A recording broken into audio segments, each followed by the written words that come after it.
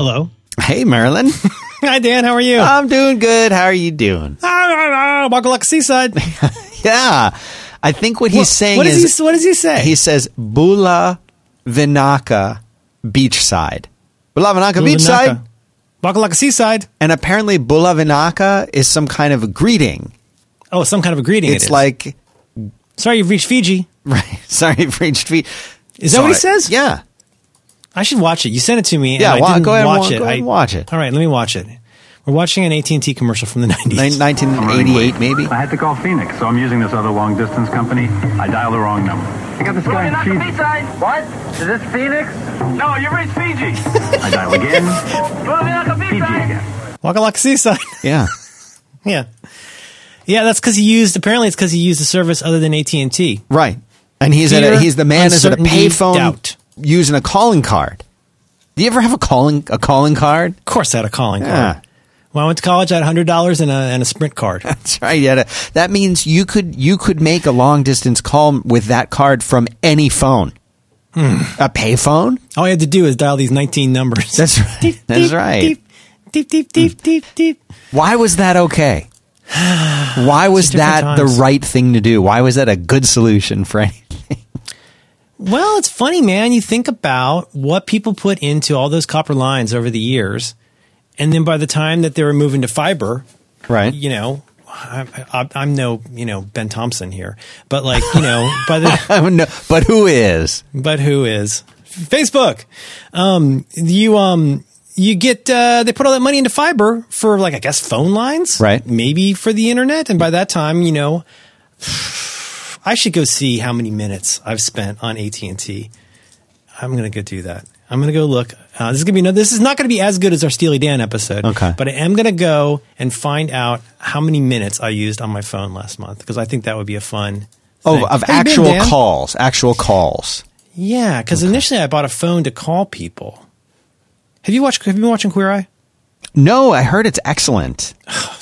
I mean, there are people who will say it's problematic, and I get that. I respect that. But the first episode is like next level. Watch the first episode. I watched it 3 times. It's really, really good. Oh, you know what I did watch recently? I just finished this final episode of the second season, is Travelers. Travelers. Oh, yeah, I think Jason Snell talked about that. It is an excellent show. I was kind of surprised. A friend suggested it to me, and so it's got Will from Will and Grace. That's not his real name, and he is in it with a handful of other people that I've never seen before, but who are all very good actors. And the premise is that the future for humanity is relatively bleak, but that several hundred years in the future, they have figured out a way to send. I'm not spoiling anything. This is all, you learn all of this in the first 5 seconds of the show. They have found out a way, future humanity has found out a way to send people's consciousness back from the future into the past. Yeah. I know what you're saying. Yeah. Will and Grace. Right. I watched. It looked really intriguing. It's really good. And so it looks very Canadian. It's all Canadian. Yeah. Everything about it is Canadian. Even though it's supposed to take place in the US with FBI agents and stuff, it's all in Canada, done by Canadians, and it's great. But here's the neat part about it. When they send back a person's consciousness, they're sending it into a currently living human. But here's the cool part. That is a person who is in their current present day about to die. And they will send someone back. So for example, you might have somebody who is about to be killed in a hit and run accident. Right. We're running out of time. It's just right. The consciousness will get to them seconds before they would have stepped off the curb in front of the oncoming car.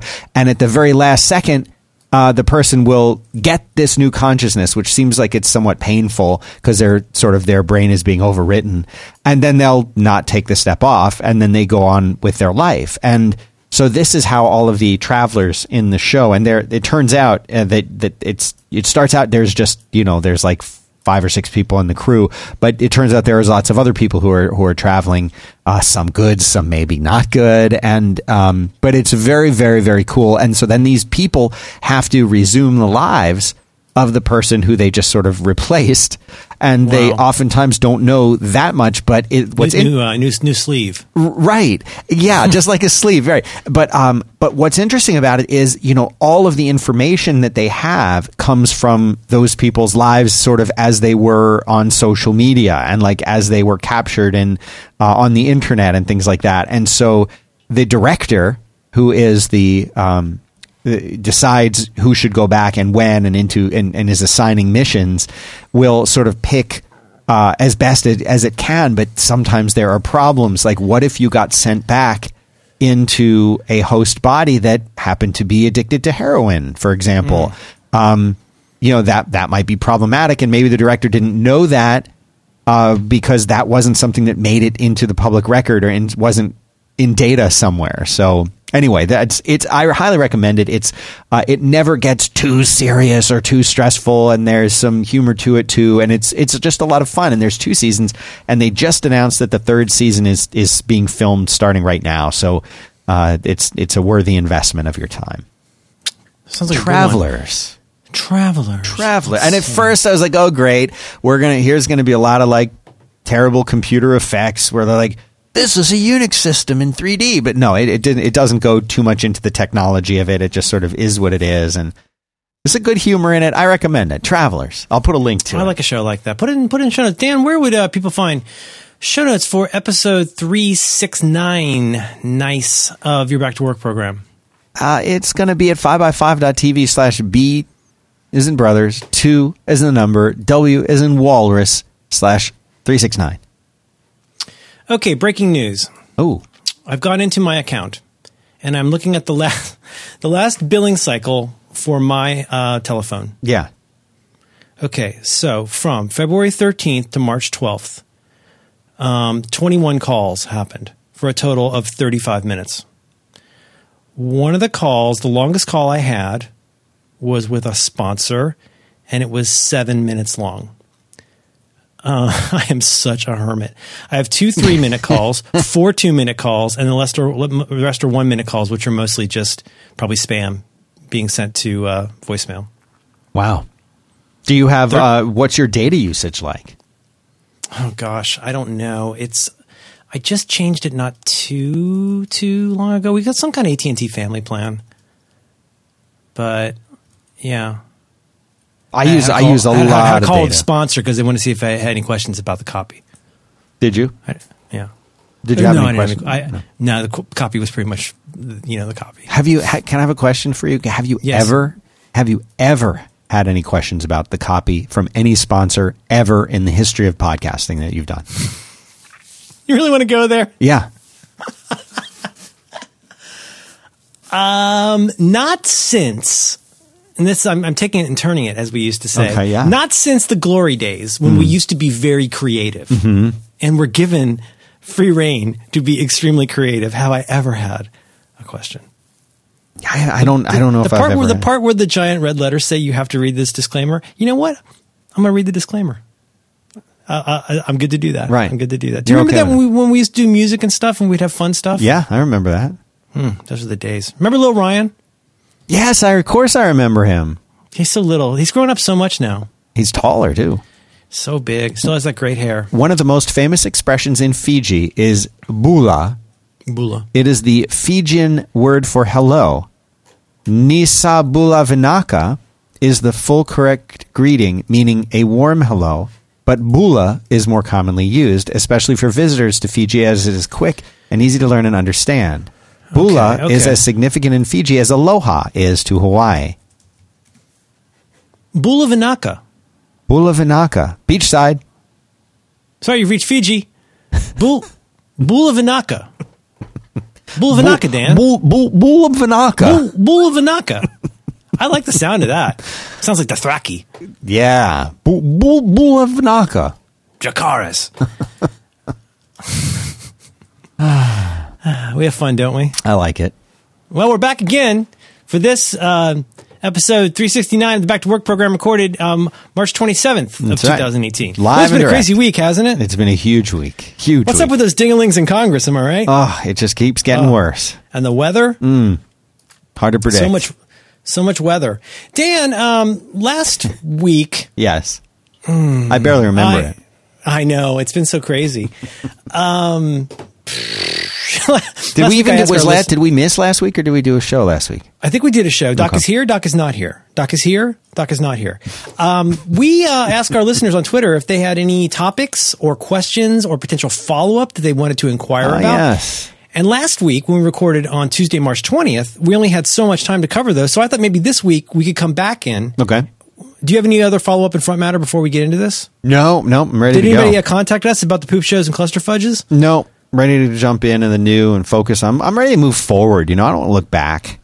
Mm-hmm. I did get some pate today. Huh. I ate some pate. Problematic. Pork pate. Pork pate. Pork We're back on the Instant Pot. We're having fun with the Instant Pot. Oh, the Instant Pot's the best. The Instant Pot it's kind of an idiot-proof stew. We make a lot of stews when we make food. And I've been very happy with 2 different stews that we make. I'm very happy with. One of which involves tomato juice, which I didn't think would work, but it imparts a lot of glutamate. Glutamate? Glutamate. So it feels like you've been eating MSG, but you haven't. I mean, not the powder stuff I use, secret salt. I still don't do the MSG. Well, once again, Makes the you sweaty. disloyalty shown to me by my daughter continues to grow. She more and more sides with her goddamn mother on things. About what? MSG? Well, it used to be secret salt was the salt. Well, we would put MSG on things and not tell mommy, and that was secret salt. But now my daughter has declared she does not like secret salt, so now I'm the only one. Now I never use the secret salt anymore. It's a very lonely business. They gang up on me. Yeah. Yeah. Some nights, if there's a storm or something and she sleeps with us, she hits me in the spine with her elbow. She on thinks it's purpose. funny. And I go like this. I go, ow! You ever get hit in the spine with a 10-year-old's elbow? A 10-year-old has a very sharp elbow. I guess they do. And then sometimes she punches me in the face. No. No, and then Why last would night you we were do joking. that? Last night we were joking about it, and she went to simulate punching me in the face, and she punched me directly in the face. And it went like not hard, yeah, but like I went, ow! Children are such a joy. They are. So we got questions from listeners. Is there any other front matter? I need to close all of these tabs. Oh my God, so much news happening on March 27th. Oh my goodness. Any no follow up in front matter? No, I don't have any. I mean, I recommended my show. I'm watching currently Wild Wild Country, which is a documentary on everything I watch is on Netflix apparently. But it is a documentary about this interesting sort of religious movement that took place in the early 80s that caused some chaos for the town in which the 80,000 religious followers descended upon. But it's a new documentary. Wait, hang on. I need to look this up. What's this Wild called? Wild Country. Just came out last night or last week. You like these rural things? I like anything like that. Oh, it's like a culty thing? Yeah. Oh, that looks good. It's really good. All right, I'll throw some in. More Netflix. A couple people recommended this to me, and I liked it even way more than I thought. Ugly Delicious. Ugly Delicious. I don't know how to describe it.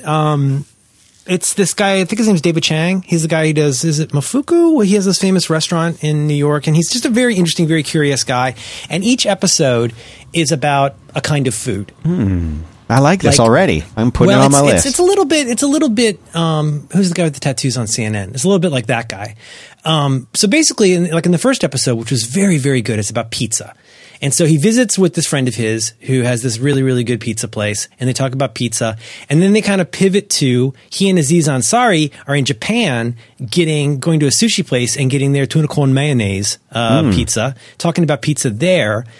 And then you pivot to the guy in, I guess it would be Napoli, but the guy who is the pizza czar of Italy, the guy who decides what is proper Neapolitan pizza. There's a whole federation. And then that pivots into the apostates, the people who are doing pizza differently.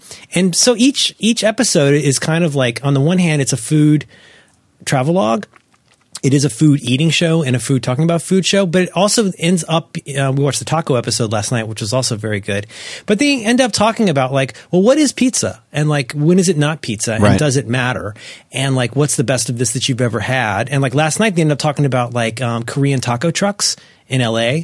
And like just that there's this whole new genre, not new as of today, but like this emerging genre of like taco trucks with Korean style tacos that are like a thing now because this one person did it. And they kind of pioneered the idea of like, we'll tell you where we are today on Twitter and that kind of stuff. But it was just real interesting. And then going into like, then doing a deep dive and going to like a specific taco truck that has a specific kind of shrimp taco from Jalisco and that kind of stuff. And I don't know, I thought it's very interesting. That sounds it's great. Brainy, it's fun. So I think really I feel well like done. I like the kind of like weird cultish documentary stuff, and you like the food stuff Well, because you I like mean, the thing with Ramsey yelling. You like the it's rotten, Muhammad. yeah, and you like the baking, the British baking thing. Big shout out to Mrs. Soup. She's been with me. She's been out there. We've been revisiting Kitchen Nightmares together. You know what it is? I mean, this is something I've always, when we talk about things like, in a minute we'll answer a question about how to be a good listener. I think one of the things that makes for an interesting conversation for me, or a thing that gets my attention, is somebody who's like pretty okay smart or more, who cares a lot about something, even or especially if it's not something that I care about. You know, and I go into this mode sometimes. I do this with my friend Alex, who's very, very strange. I go into this mode that I call seek first to understand. Like before I criticize, before I make fun of, like I'm trying to slip more easily into this Doctor Who mode of like, first I want to be curious about this. I want to understand this. So if there's somebody who's a smart person that has a super strong opinion about something, like it's worth hearing them out. You don't have to agree with them. It doesn't, you know, but like that's a point of view. That's a way to like find interesting people and remain a curious person, is be open to the idea that there are other ideas out there that you don't have to end up agreeing with. Like who cares whether you agree, but like don't shut down. And David Chang just cares so much more about food than I do, but it ends up making me care a little bit, you know? I love that. It's contagious caring. Did you watch Icarus? Oh yeah, I watched that before I even knew it was up for an award. Yeah, I loved it. Boy, it's great. It's got so many twists. That's a really It's good so movie. bizarre how it's. But you don't know where it's going to go. It takes a couple turns, and you're like, "Wow, this is really not what I thought this was going to be." If the whole thing had just been about the dude experimenting on himself with, you know, that by itself would have been a that good would have been a 1 hour good show. documentary. Yeah, I would have watched that. But then it gets weird. I'm like, at first, and my reaction at first is like, where is this thing going now? Like, what is this all about? And then like 15 minutes later, you're like, what is going on with this? Doesn't that guy seem pretty rich for a documentary filmmaker? Yeah, they're not My wife and supposed I to were make both like, anything. "Where's he get all his money? Like, how's he get so much money? How's he get to go dope for a year?" I don't know. How expensive is that? Another one I want to recommend, speaking of Yes. documentaries, Flint Town. Oh, I saw that. Very interesting. I'm on episode 4 of this, and I want to see. This looks interesting. Yeah, there's only 6 episodes. So what this is about is Flint, Michigan, where it begins. I guess it starts in 2016, where in case people aren't familiar with this or don't remember, there was a major thing that happened in Flint where I guess they were trying to save some money, and so they opened up a dam that was going to allow them new drinking water, but it turned out they turned off the old source and opened up this dam, and it turns out that this water was polluted, and they didn't realize it. I don't know what was in it, if it was lead or something really bad. It's bad. And I believe this is still going on there, but It absolutely is. yeah, so this is happening, but at the same time, so you've got the water crisis. Then they're signing in a new mayor. The mayor is getting rid of the police chief and bringing in a new police chief. This all happens in like the first episode. And what it does is it tells the story of Flint, Michigan, from the perspective, for the most part, of the police force that's there. And I believe that Flint has like, it might be the most dangerous city in America. It might like be the most violent crimes. Yeah, second or third. Or it's up. It's bad, but it's bad. And Yeah. And so it's told from the story of the police department and the officers that are there.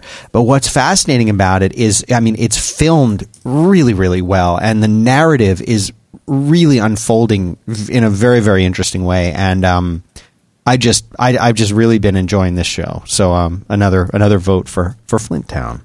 That's a really good one. I'll go ahead and also toss in Queer Eye as an official recommendation. Let me see what else I've been looking at.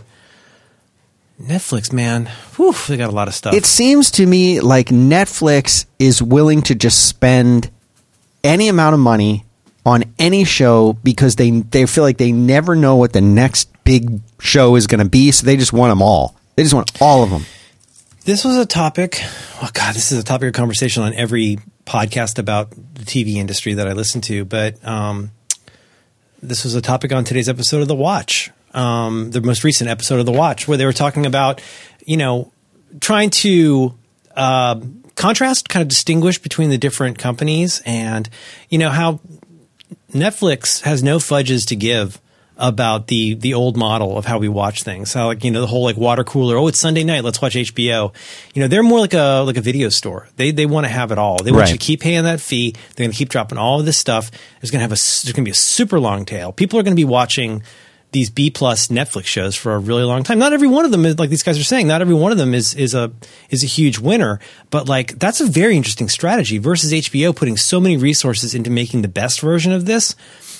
Super costly, but by the time that they've done the best version of that, Netflix has 35 shows out. It's a very interesting, very ambitious strategy that would be very difficult to emulate. Oh God, one of the guys, not Andy, the other guy on the Watch said, at this point, well, God, I wish I could get the quote right. It was so good, I almost tweeted it. He said something like, at this point, Apple is the best at press releases. They put out really good press releases. And you just keep hearing all this stuff about, we did this, and we're going to do this, and we're going to do this, and we're going to do this. And it's like in the amount of time that Apple has had 5 press releases about relationships, Netflix is, go look at Flixible, that site we discovered recently called Flixible, Flixable. A listener told us about this wonderful site where you can go and see in chrono order, stuff that's been added, TV and movies on Netflix. And it's mind boggling. You need a site like this just to see what all is new on there. It's crazy. I mean, and I think, is it The Verge or there's some other site that's what's coming to and leaving Netflix on April 1st, or whatever. And it's impossible. It's impossible to keep up with stuff like that. But I mean, it's very clear to me that Netflix and Hulu and these other services, they want to be the one that you need. And right now, with as much stuff as is on Netflix, I do watch stuff on Hulu. But I'll tell you what, Netflix is just killing it right now. Netflix and Hulu, Netflix, the streaming service of the last year. Hulu, the streaming service of the last year. Right. And YouTube Red. Mm-hmm. Those 3 things constitute a very large percentage of what my household watches. Mm-hmm. Those apps have really earned their place on the top row. And the reason I say it's changing is, how does one say? My daughter was watching Bob's Burgers the other day, and it was having trouble streaming from the service that I was using. And I said, I'll just go buy it on iTunes. And so I said to Siri, Bob's Burgers. I forgot. It's on Hulu. The latest Bob's Burgers is on Hulu. The latest Simpsons is on Hulu. I have still not acclimated to knowing to go there for all of my Fox style shows, but it's all just in there. If it's just a thing you want to see from recently, you get it. If it goes away and you want to see it again, I guess you can buy it later if it disappears. That plus Netflix in terms of just this never ending buffet of stuff. And then my dessert is usually YouTube, where I'll just go and watch some YouTube videos at night before I go to bed. But they have become, that is really my diet at this point, is those 3 services. I'm not buying as much. If Last Jedi comes out, I'll buy that on iTunes, right? But or what's another one I recently got? Shape of Water, Call Me by Your Name. A big movie, yeah, I'll buy that on iTunes, even if I only watch it once. But I'm not buying movies like I used to be honest. No, me neither. It really does add up, and you're locked in. And like I've said before, I mean, my LG TV app is more robust at most of these things.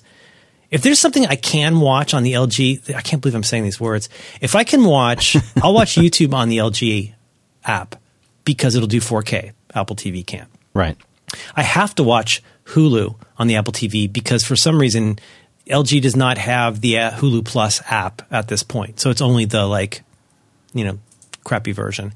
But we end up using the Apple TV because it's what we're used to, but it's not there because it's the best. Right, And- right. And, I mean, the truth is, we were in a hotel room not too long ago where you could go and log into a bunch of these services in the room. And like, you take the TV with you. Like, everything's changing. It's all changing so much.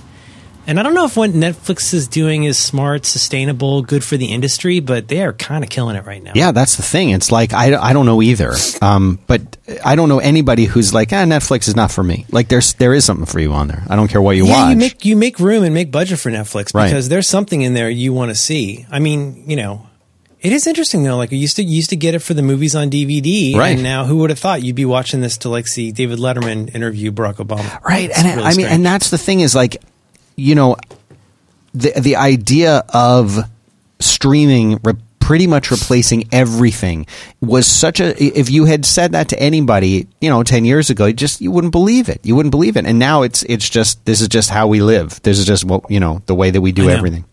So strange. Jessica Jones.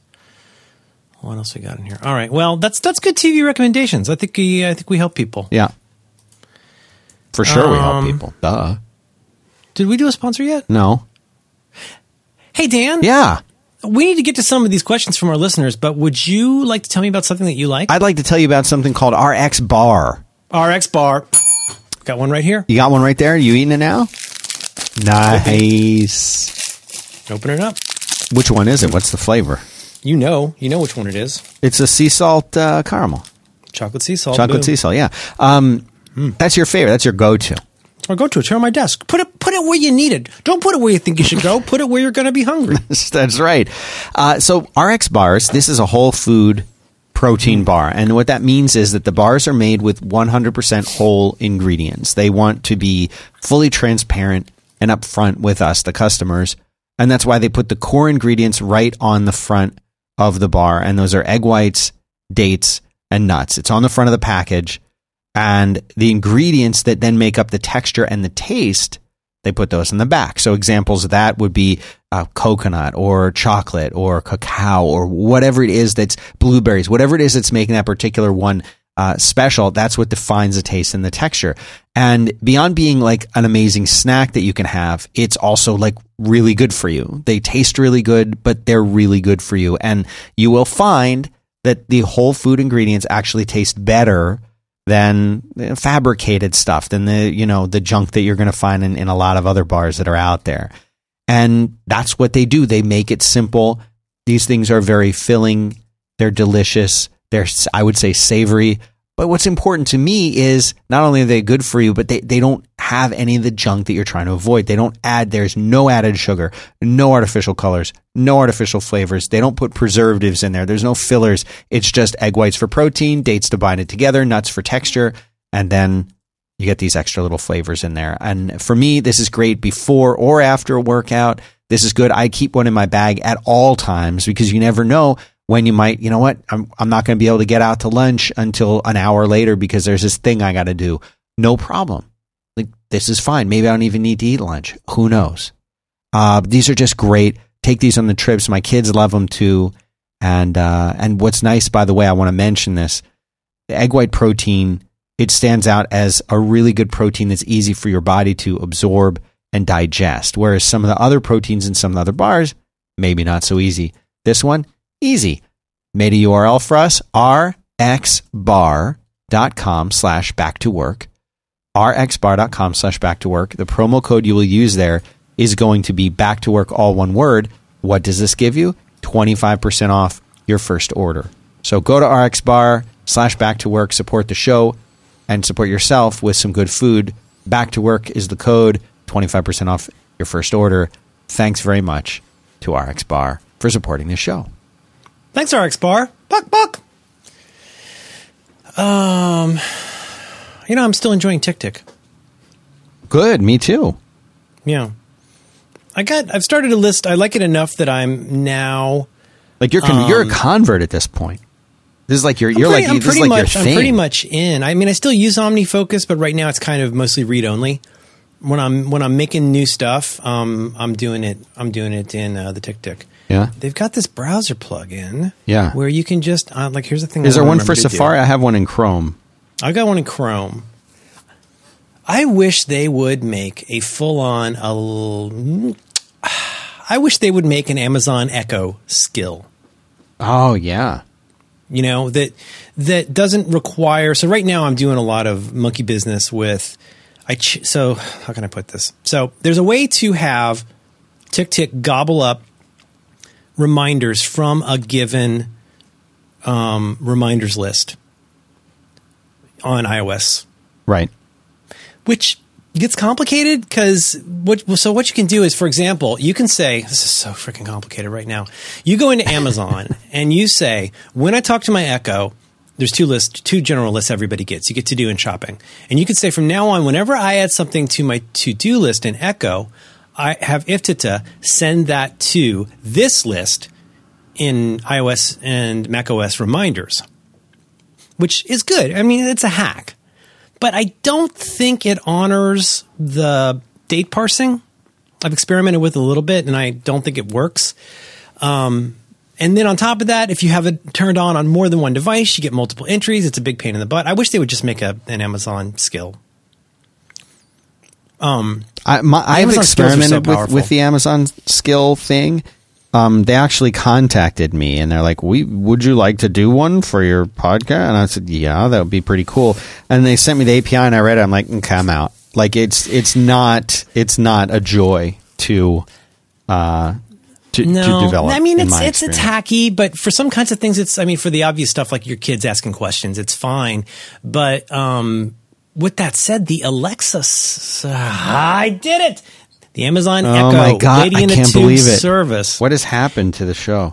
It just continues to get better and better, and they just keep adding little things. They've added 3 things, and I think the last week or 2 that are all really good. This is off the top of my head. One is you can now set it so that your Echo will keep listening after something is completed. You cannot chain stuff together, right? You can't do like, you can't do multiples. Like I really wish I could say, hey Dingus, play KQED at volume 2. Instead I have to say, hey Dingus, volume 2. Like right. It's the morning and I don't want it blaring. Right. And I do this every morning. Hey Dingus, volume 2. And then I say, hey Dingus, play KQED FM from TuneIn. And that works fine. So you can't do that yet, but it will keep listening. You don't need to you can choose a setting called, what is it called? But there's a per Dingus setting that it'll keep listening for 5 seconds after, which is actually really handy. You don't have to keep hailing it each time. That's really cool.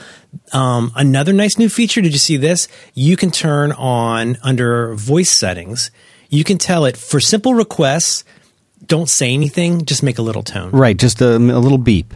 Did you do it? It goes like beep boop or boop boop. Mm-hmm. I tried it. It works. It's great. And then another thing they recently added, either this is new or I didn't realize it before, but something has gotten way better with the smart home stuff. They've added a lot more flexibility to what you can say to, in my case, my Hue lights. And it's been working really great, where I can just say, hey, Dingus, set master lights to relax. And that works way better than it ever used to. It works way better with colors. You can say, hey, Dingus, set the lounge to gold, and it'll do that. That all works really well. They just keep improving this service. It's just, it feels like, every Friday you get an email that tells you what they've done, but follow Joe Rosenstiel on Twitter. He monitors a lot of the Amazon ecosystem stuff carefully and is really good about curating that. That's where I learn about a lot of it. But boy, what a great service. I was reading some article last week that was talking about Siri and the development of Siri, and I think it was one of those like the person what went wrong, right? Like CEO of this, and then this person left Apple, and now they're talking about horrible things. But one of the things I thought was interesting that they said, and obviously, like anybody who has any experience with the Echo can testify to, or if they've had it for a while, like you and I have, like we've really used it. Yeah, if you've had it for a while and you've really used it, you get to see new skills and new changes and new improvements. Almost, I want to say every day, but every week or two, it seems like something new is added that matters. I'm going to go on the line here and say there's something actually very useful to me at least once a month. Yeah, that sounds about right. And it might be conservative, but like I honestly feel like there's something added that's very useful to me at least once a month. And in this article talking about Siri, they were saying how it was going to be it was going to be updated as a service. It was going to be updated once a year. And I think anybody who's been using Siri for a while, I've been using it since 2000. When did it come out? Not 12, 9? I don't remember. 11, something like that. I've been using it since it first came out. And it really does feel like they update it once a year or once every 6 months or something. Like it doesn't. I don't feel like the Siri on my phone or on my computer, wherever I use it, I don't feel like it's different or better than it has been for a long time. If there are improvements to it, if anything, there's regressions. Right. I'm not noticing or seeing any improvements at all. I mean, I think the new sound of the voice is an improvement. But again, these things seem to have. So it's like, imagine if you know, like with Fireside, I'm adding a new feature for sure, at least once a week, if not sometimes once a day. You know, I'm fixing bugs every day. I'm rolling these things out as I fix them, right? So somebody found a spelling error, right? I'm going to like fix that and roll it out. I'm adding a little feature, lets people go and, you know, batch edit the guests and hosts on different episodes. I'm going to do that, roll that out. Like that's the goal, is to constantly be rolling something out. Imagine sitting on new features or sitting on improvements for, if it's true, if what they say is true, for a year, and not having the service not get any better for a year. Like maybe it's not quite a year, but I can say that that's what it feels like as a user of Siri service. It really does feel like it could go a year without there being regular improvements in a visible, noticeable way. And I think this really does highlight the difference between a company like Amazon, or at least Amazon's Echo department, and Apple as a whole. Apple's very much like, we're working on it. When it's ready, we'll put it out there. And, you know, that's how we do it. And meanwhile, Amazon's like, we made an improvement. Here it is. And then, you know, like my daughter now is very paranoid that the Echo will be laughing at her because my wife read that article that said that Did you read the whole story about it though? No, they did not read the whole story about it. But it got blown completely out of proportion. Mine never did that. I never had that. Well, did you read what happened? It's ridiculous. It would hear everybody seized on this as a moment to go, oh boy, here we go. Ed 209 is going to come shoot us in our home. Boy, everything's terrible. Because it was reported that people's Amazon devices were cackling witch-like at them. Right. Oh my God, have I been hacked? Like, what's happening? How even is this laughing at me? This is so awful. And then of course it was just like all this just bonehead, like, you know, Sturm and Drang about like all the problems with all of these services. And one day later, Amazon came out and said, okay, this is actually not that difficult to understand. Have you ever noticed that sometimes, like in order to, as for an abundance of caution, sometimes your Echo mishears something that it thinks is hailing. Right. And then it usually just goes away. It's not trying to hack you. It just thought you said its name. This happens during election season, where many times when I say election, the Echo thinks I'm talking to it. It hears KQED and it hears election and it starts listening. So people are going, oh, why are these devices cackling at us? What is happening? Well, that's because your Echo thought it heard you say, hey, dingus, laugh, or something along those lines. Right.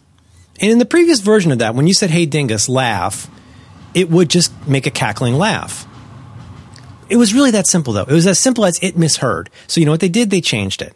And now you can say, hang on, let me do the thing. Can you laugh? Sure, I can laugh. Right. That's what they changed it to, right. So it wouldn't be confusing to people. And, right. So now if you hear, whereas I guess before it was just straight up laughter. Well, first you'd hear the Echo woman's voice now. Right. But I don't know. It's just, maybe I'm probably in too deep here in that I really, really like this part of the ecosystem a lot, but I don't know. You know what? Let's skip it. Can you laugh? Sure I can, tee-hee. Okay, there it is. I got into an argument with the Echo last night, though. Oh, what happened? We got into a big argument. Who won? Well, I was trying to find out. We were talking about the president's attorney, whose name is Ty Cobb, and my wife said, "Well, wasn't Ty Cobb also a baseball player?" So we said, "Who is Ty Cobb?" And then it answered that, and I said, "Was Ty Cobb a racist?" And then I think the Echo was trying to change the topic, so then I got into a yelling match today, and my daughter left. I like that. It was pretty fun. We have fun, don't we? Yeah. Make it fun. Keep it fun. Make it fun. Keep it fun. Keep it fair. Yep. Did you have one of these questions in mind? Is there one you like? Yeah, I do. I got a few goodies here. So we asked our friends on Twitter if they had any questions to send them via Twitter. This is from listener Jonathan with, I think, a very good question on the topic of active listening. Listener Jonathan asked, do you have any tips on how to be a better active listener, both professionally and in personal life? I often forget details of things people have told me. I want to do better, and my guess is it starts with listening better. Thank you to listener Jonathan. I think this is good for a couple reasons. I mean, it's kind of two questions, I feel like. When I think of active listening, I think of being someone who's focusing your attention very carefully on what the person is saying, to hear the words that they're saying, to see the sequence of where they're going logically and with the story, and to listen empathetically for what it is that they're not saying, right? I mean, that's part of active listening, is focusing your attention on somebody to be a more empathetic listener. The other part I really struggle with, I think I'm a pretty good listener. I'm a terrible rememberer. So it's the encoding and recall that I have trouble with. It's that second part. Me too. And I mean, there's little tricks certainly for both, but I thought that was a good question. No, it's a real good question. It's a real good question. And it comes from a desire, like he says, I want to do better, you know, and but I do think it's important to separate the two things that you just mentioned, which is one is listening and responding to someone, and the other is necessarily retaining that for an extended period of time. And I feel like it's possible to be good at listening and responding and making the other person feel heard. And it's entirely possible to be great at one and terrible at the other. Right, and then completely forget the conversation a week later. But I also think that, you know, we as a group of human beings today are very distracted. There's a lot of things that are put in front of us on a regular basis, and it can be really tough to remember that, you know, your daughter needs to bring the poster to school, and you need to, you know, go, even with reminders, and you have that dentist appointment that you got to go to, and you've got this project that's due, and it's your anniversary coming up, you know, and there's this holiday, and you've got the trip you've got to prepare for, and you've got that meeting where you're going to run it. Like, there's a lot of stuff. And so it's a lot, I think, to expect of yourself to say, oh, right, and that conversation that the person who works in the cube next to me was telling me about in 2 weeks, I'm supposed to remember to, like, follow up with her about, you know, that appointment she had. Like, you're maybe not going to, but that doesn't mean that you can't respond intelligently and focus on what they're saying and be sympathetic, or empathetic rather, while they're talking. I agree. And I mean, as somebody who struggles with the second part, I think worse than the first, I think I'm a pretty good listener. And I mean, I've got some tips for how to be good at that, I think. But the second part, I mean, I've got some tricks that I just I transparently do these things because I need people to know that I don't have a good memory. I do try really hard, but I have historically had a pretty genius, I will say for myself, genius level of retention for faces, where it actually gets in my way, where I will recognize people that I saw one time years ago on the street, and it seems weird and creepy. You're still like that? Pretty good. Wow, pretty good. That's great. But I'm like somebody from a Greek myth, because I know your face. I just don't know from where. I don't know why. Do you know the name too? I don't know how to even begin to bring it up. That could be somebody that waited on me at a restaurant in 1999, or it could be somebody that, like, who's been cutting my hair for a few years. I get into kind of an Oliver Sacks situation. I'm like, did we go to college together? And they're like, why are you talking to me?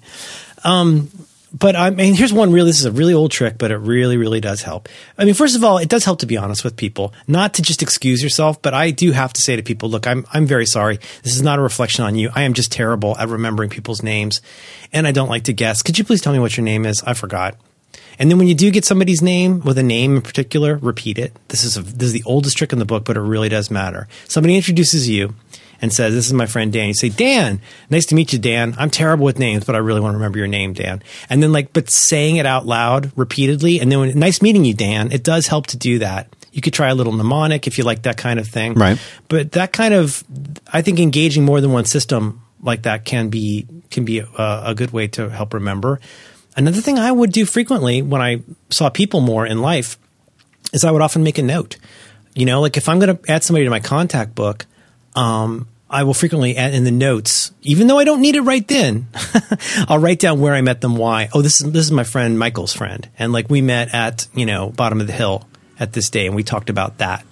It's kind of like my own little personal upward CMS for my brain. Right. That seems silly, but like I would also do that with people's business cards. That's not a very Japanese thing to do, but I would write on the back like where we met and what we talked about. Oh, that would be a huge insult to them.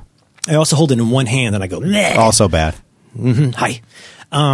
I think that if you have a bad memory, that stuff can help as a cue. Does that make sense? I think so. Active listening. I got a lot to say about this. I've never heard that term. Is that like a term? I don't know. Let's find out. I feel like it has to be. It is now. Like some people distinguish between hearing and listening. Right. Yeah. No, well, there's a subtle difference. Like I hear you. I hear what you're saying. Well, I'm listening to you, but I'm not hearing you. Right. Or like I can hear your voice, but I'm not really listening to what you're saying. Right. Active listening is a communication technique that is used in counseling, training, and conflict resolution. It requires that the listener fully concentrate, understand, respond, and then remember what is being said. Good luck getting that in day-to-day life. But even if I just meet somebody at a bar, here's how broken I am inside. I have a pretty good...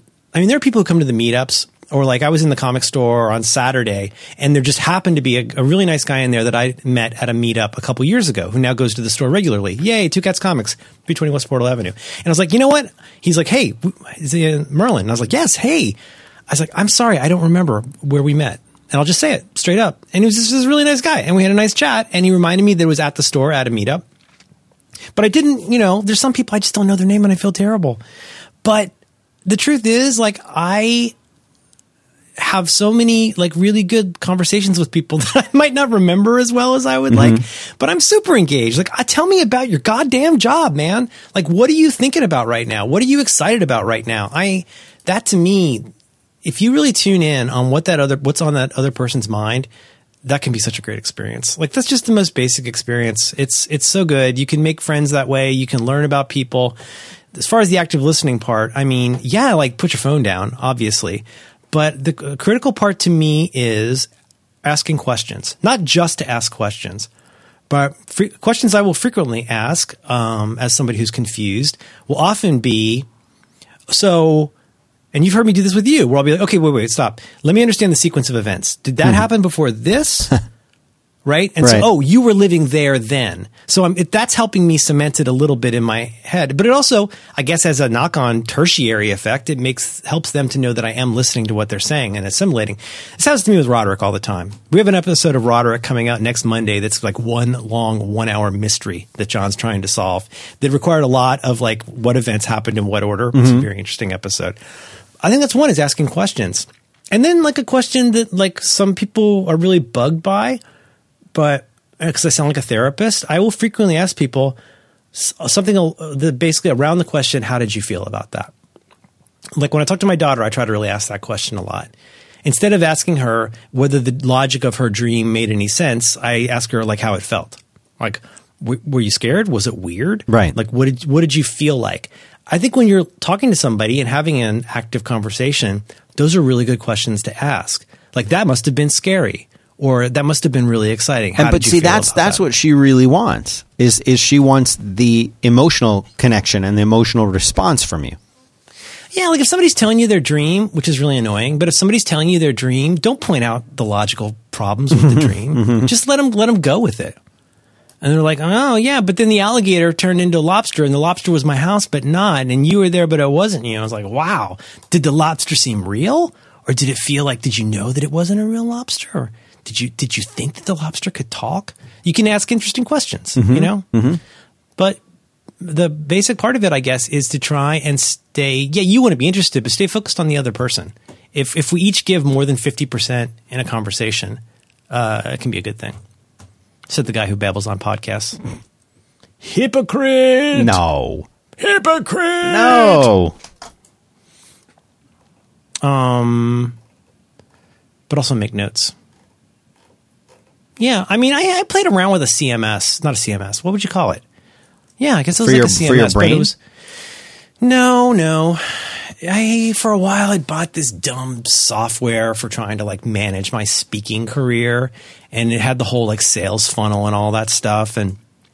But one thing it did get me that helped habit it helped me improve though was that idea that this sounds like self-help, and I don't mean it to. But I think some of us get constrained by what we can keep in our brain.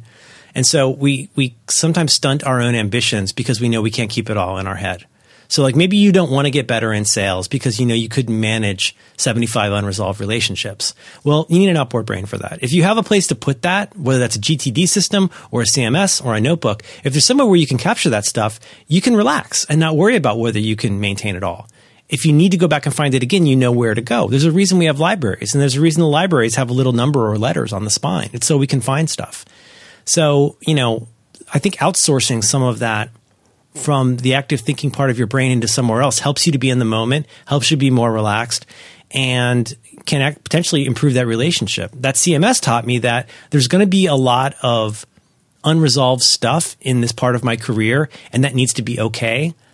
I don't want to put too much attention into any one thing. I can't put all of the attention into all of the things. And so instead, I need to leave enough of a breadcrumb trail for each one of these things that I'll know where to pick back up.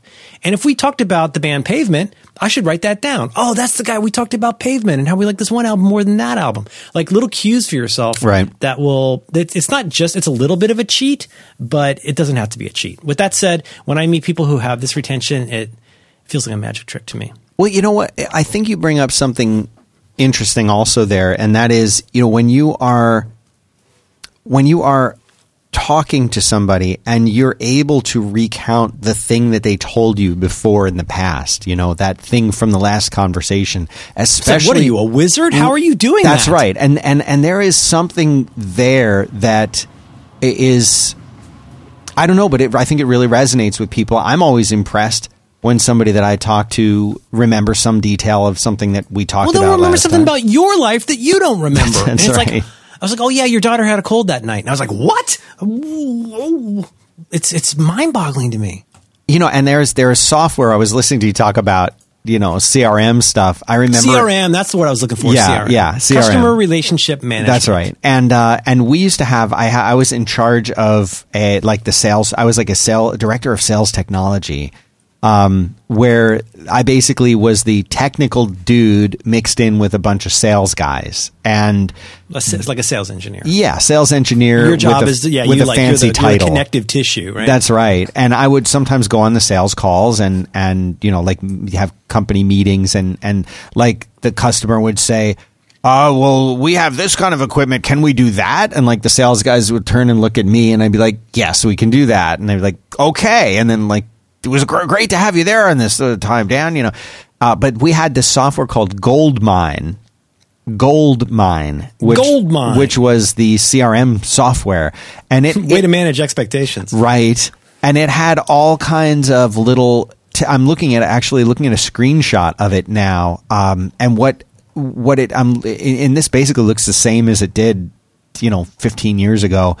But it would split things up so that you would have like actions and appointments, calls, events, forecasts to do, right. You know, and then and the whole point of this is you could kind of sit down in front of this, and of course it was shared so that the other salespeople could also see what you were doing or help out if necessary, or maybe steal your clients. And it would have details like, okay, I asked for a call back and this person wants to be called back. So you'd put in when the callback should happen, and it would like remind you of that or put that on your calendar for you.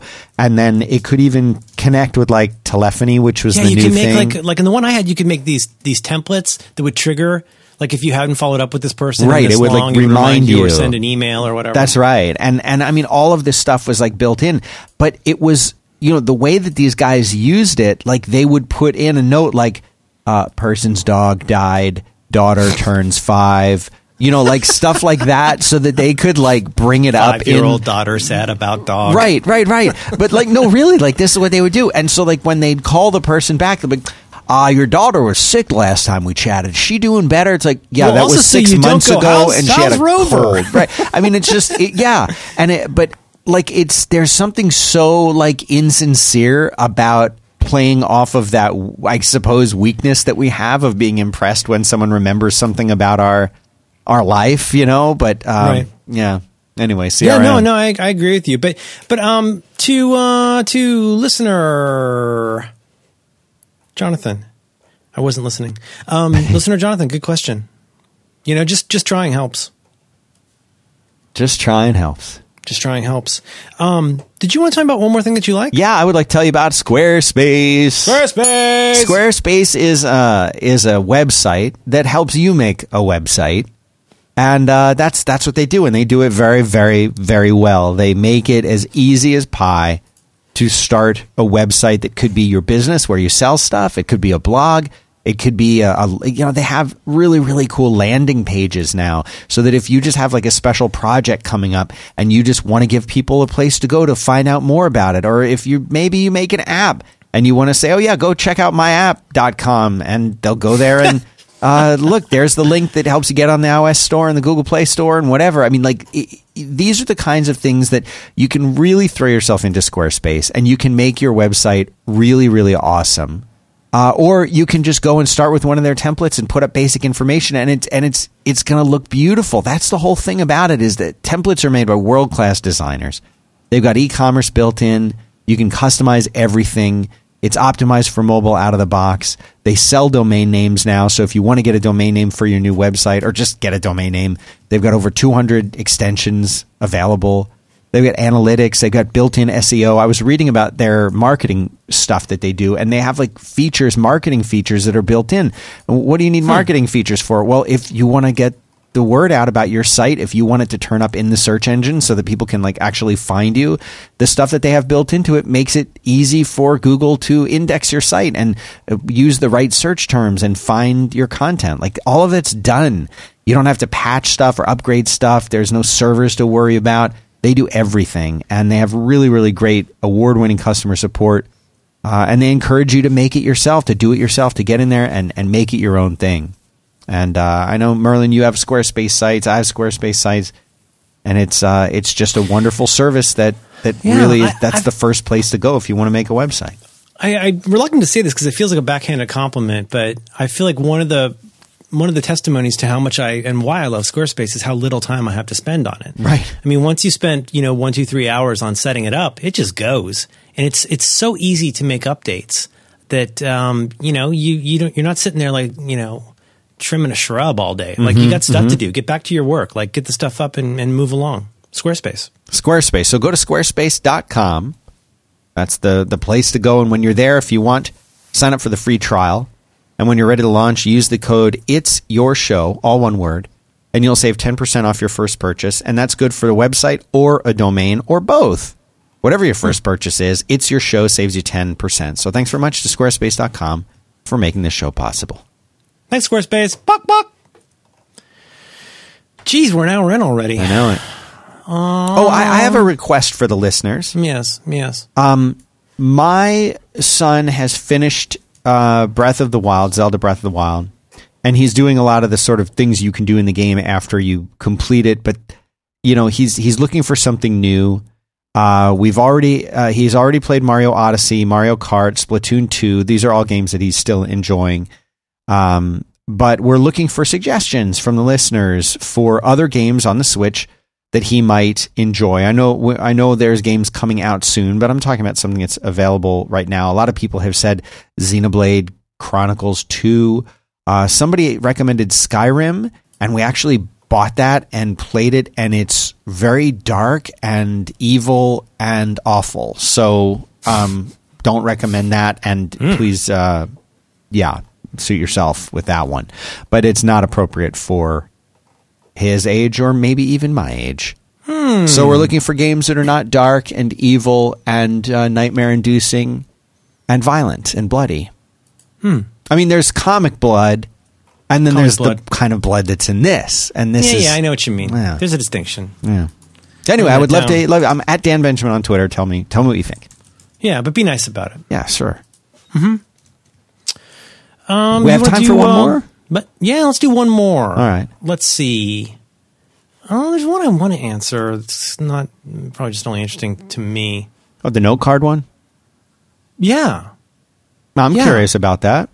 Well, I don't like to talk about the show on the show, but I thought this was be a good opportunity because I'm curious to hear what your answer is to this too. May I? Yes. Listener Delphi and then an emoji of an arrow and a bow.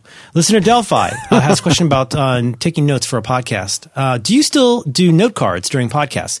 You don't talk about them as much. Did you stop? Do you have a different system now? What kinds of notes do you take during a podcast, and how has that changed over time? Right. All of a sudden, you used to flick the sound with the note cards by the microphone.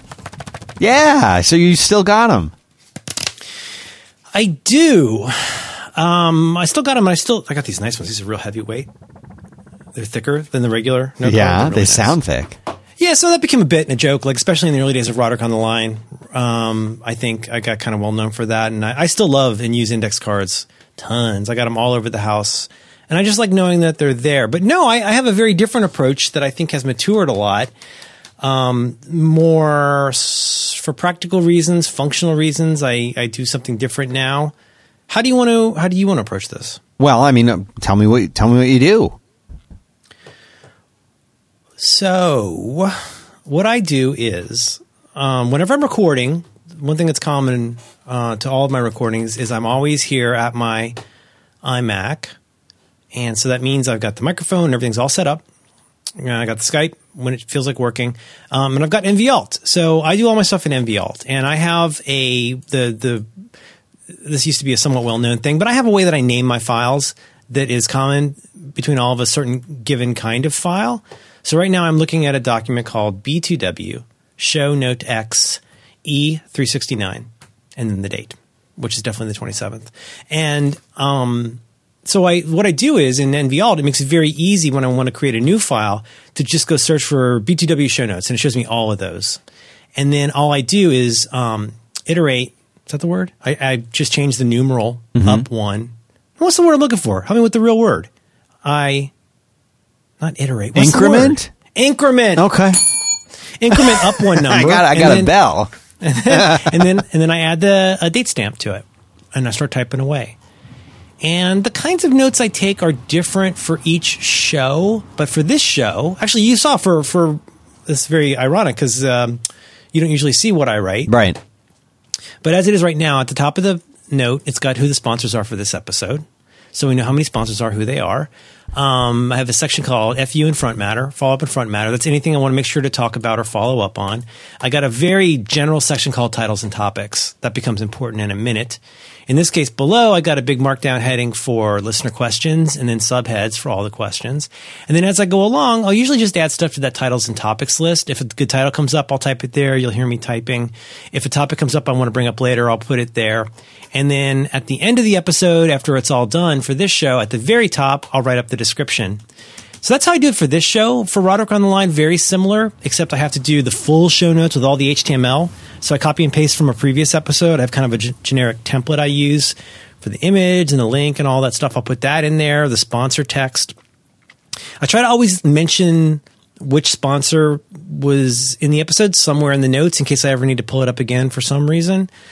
It's not super mature. For Reconcilable Differences, we do it all inside of one Google Doc that we just keep adding to. So like this, we recorded a new episode. We recorded a new episode last Tuesday, March 20th. So on that day, I had to duplicate it. I go in, I update the topics. I do all the show notes in there, all that stuff. It differs a little bit for each show, but it's Google Docs for Due by Friday and Reconcilable Differences. I use NVAlt and Markdown stuff for this and for Roderick. And that's been a great system for me. Little lightweight text files. All my text files all together are like 3 megs. And it's just super portable. Goes on all the platforms. What do you do? You know, it's funny. I still do NVAlt also for little notes and things like that I just want to type into. I started using that back when it was just notational velocity. Yeah. And then and then Brett did his thing and switched over. I don't know, is notational velocity still like being made and used on its own, or is everyone on I find NVAlt? the family tree very confusing. Yeah. But I should also mention in passing that Christian, the Zeidel guy has a new thing called Archive. Have you seen that? No, I haven't. Archive. The Archive. It's by not Archiver. Christian Tietze. He's the guy who does the Zettelkasten system. The Archive is a new version. It's like an heir apparent to NVAlt a little bit different, a lot the same, but that's a new one of these. But I still use NVAlt. I've been very happy with it. I would, you know what, I would like to, but anyway, I would say I use that too because it's my go-to place for taking notes. For longer form stuff, I'll still use TextMate, and for coding, I still use TextMate. But for just typing quick things in here, I don't know how you beat this. And you can just find what you want by typing. It's so smart. But I would like to dive into, if we may, I would like to dive into your settings a little bit. Because there are some different ways to set this up. And I feel like for people who are new to NVAlt, if you were to just launch it and run it, you might kind of say, well, what is this thing and how do I use it? But there are some settings I think that make sense. And I don't know if I have the right ones. Maybe you can help me do this. And mainly this would be under the Notes tab for storage. Do you do a single database? Do you do rich text format files? Do you do formatted HTML documents? This stuff has come a very long way from the old days of simple note syncing. Right. And NVAlt, the folks behind it have gotten real smart at acknowledging the fact that most of us are going to use something like Dropbox. Right. And so it is very aware of that. And in most cases, your settings will not get screwed up mostly. It's pretty good at that. So I use Dropbox. I have a file or a folder in Dropbox where I store all of my text files, my .md files. So and you gets synced. You just put these in a folder on Dropbox. You're not using the simple note synchronization that's built in. No. Okay. That way, I can also use editorial on iOS, and it all works with that same set of documents. And so I'm guessing then you're doing either RTF files or formatted HTML files. And not a single database. Correct. I'm not doing the big blob. Right. No. It's individual mostly .md, .taskpaper, .txt. My default is .md for Markdown. And so that's under the storage, under Notes and Storage, you would have picked. Oh, I see what you're saying. Yeah, I didn't look at that tab. Yeah, store and read notes on disk as plain text files. Right on. With the extensions txt, text, taskpaper, HTML, OPML. Default is MD. But yeah, gosh, I haven't touched that in years.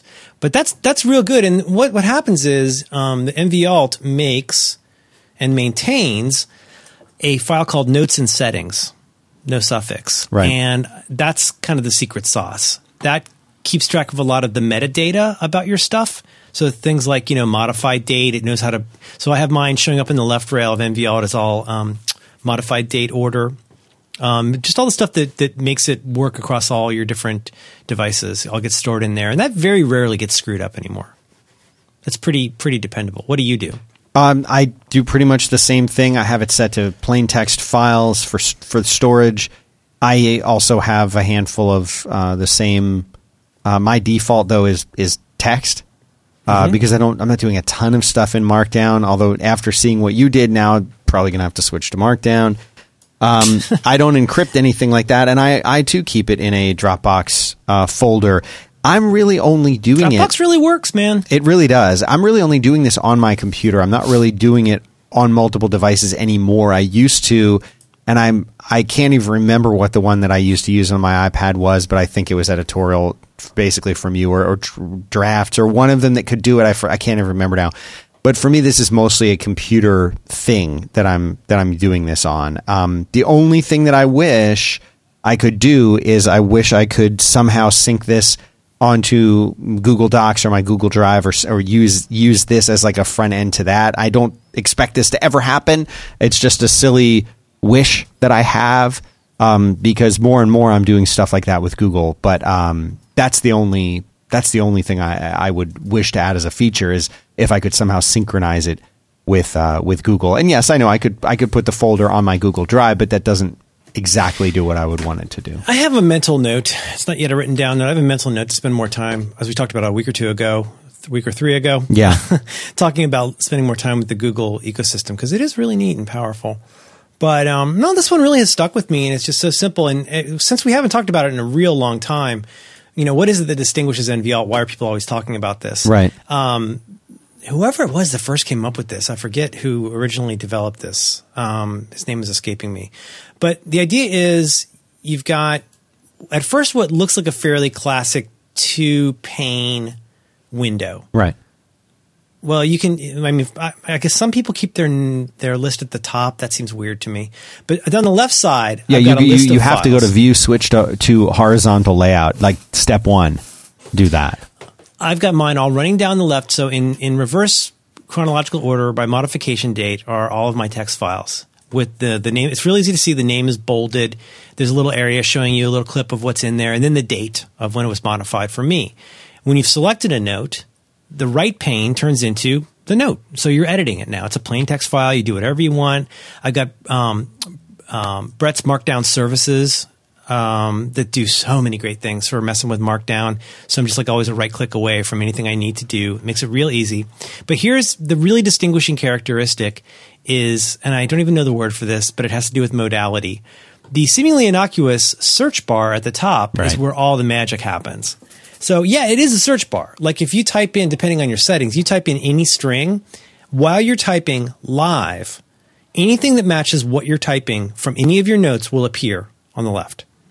Until you've tried this, until you like import all of your notes and have them where you have like 1,000 note files, and then you can just type in one word and like the 3 that it's in. Like I use this thing all the time for like little step-by-step things that I make as I'm setting up servers or something like that. So like I always forget, like, how do you create a MySQL user? Like I always forget how to do that, right? Well, in here I have a little note that just says, MySQL user. So all I have to start typing in is like MySQL, and it's there. It's just there. Oh, this was my original use for this. Before I went all the way deep in on this, it was for little bits of stuff like that.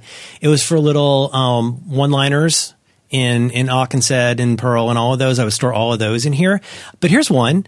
Sometimes I want to remember, what is it that Dan recommends for podcast settings? So on February 6th of this year, I created something called Fireside Podcast Export Recommendation. Mono, 6 KB per second, 44.1 sample rate. How often do I need that? Almost never, but it's there if I need it. Right. Now, one time, where's the Spotlight? Oh, God, if I can't find this, I'm going to be so embarrassed. How to reset Spotlight's database. Like, I look this up like twice a year, but I just keep this in. So all I have to do is type Spotlight. And now I know, sudo md util -i off and then delete and then reset, how to do that. All those little bits of stuff. But so here's, we haven't really exactly gotten to the magic yet. But so it's, once you're focal in that field and you got the blue ring, it says search or create. Huh, that's interesting. So if I type search, if I type B2W space show space NOTEX, that means I now have a list in reverse chronological order of all the show notes for this show ever. And the reason I use these keywords like notex in that case, or runx, I've talked about this a million times before, but I use that so that's not confused with the word notes. Notex always means this is the title of a note document. Runx means that this is a running document. You won't get, weird branching or finding the wrong words. But so why would I do that? Well, now I can see all of my show notes I've ever taken because I named them exactly the same way with just one. In this case, like you change the episode number, you change the date stamp on it. Pretty smart. But that way, if I'm doing stuff, if I have to figure out stuff with sponsors, I can go and see, so I can search for ROTL, show notex, and then say, for the sake of argument, Casper. And I'll see anywhere that Casper's been a sponsor on the show. I can go pull that up really quickly. Now let's get to the real magic. I type in B2W show note X, and then I'm taking off the end to go to E36. Well, guess what? Now let's say we're going to get to episode 380. All I have to do is type 80 in the quote-unquote search field, have Text Expander add a date stamp, bloop. I hit enter. I've now created a new document with that name. That's I don't know if awesome. that makes sense, but anything you type into the search field will search without you having to enter a key, right? The searching is happening while you're typing. But then if you hit enter, it creates a document with whatever name you've chosen. Right, and that's something that for me was not like obvious the first time I used it a billion years ago. Is that you're like, wait a minute, how do I make a new note file? Nope, there's no new. But that's it. You just start typing. Yeah, and then you really get into this whole like, what is it? I don't even know. Is it Command L? Command L is such a magic. Yeah, Command L is same as in your browser to get to same as in your browser, takes you to location. Yep. Command L, escape to get out. I mean, there's just these mouse free. It's a mouse free app. You do not need a mouse to use this app, and it's so freaking fast. But so why no note cards? It's very helpful to me to reuse information, or to, because the thing is, if these are functional notes, these are notes that need to be here because it's going to turn into something else, and it greatly speeds up the process if I'm not just writing down cute titles from an index card. It's fun to do the index cards. Something I said recently on Do by Friday, to quote an article about the paperless office, it's not that we use less paper, it's that we keep less paper. To me, paper is where things start, but rarely where things end. And so in this case, like, this is where a lot of active functional stuff is going on. And I can do stuff like if it's a kind of show notes where I'm not using a bookmarklet, I can create a markdown list with markdown formatted links for all the stuff that needs to be in there. That's all just right in this one app. Right. So yeah, it's actually better than Google Docs in that way. Google Docs tries to get a little bit too smart. It's not super fun to make a list of links in Google Docs, but that's how we do it for Do by Friday, but it's not the most fun or efficient way. Well, and I also just want to mention that when you create that new text file, like, that's making a text file in mine is just called notational data in my Dropbox folder.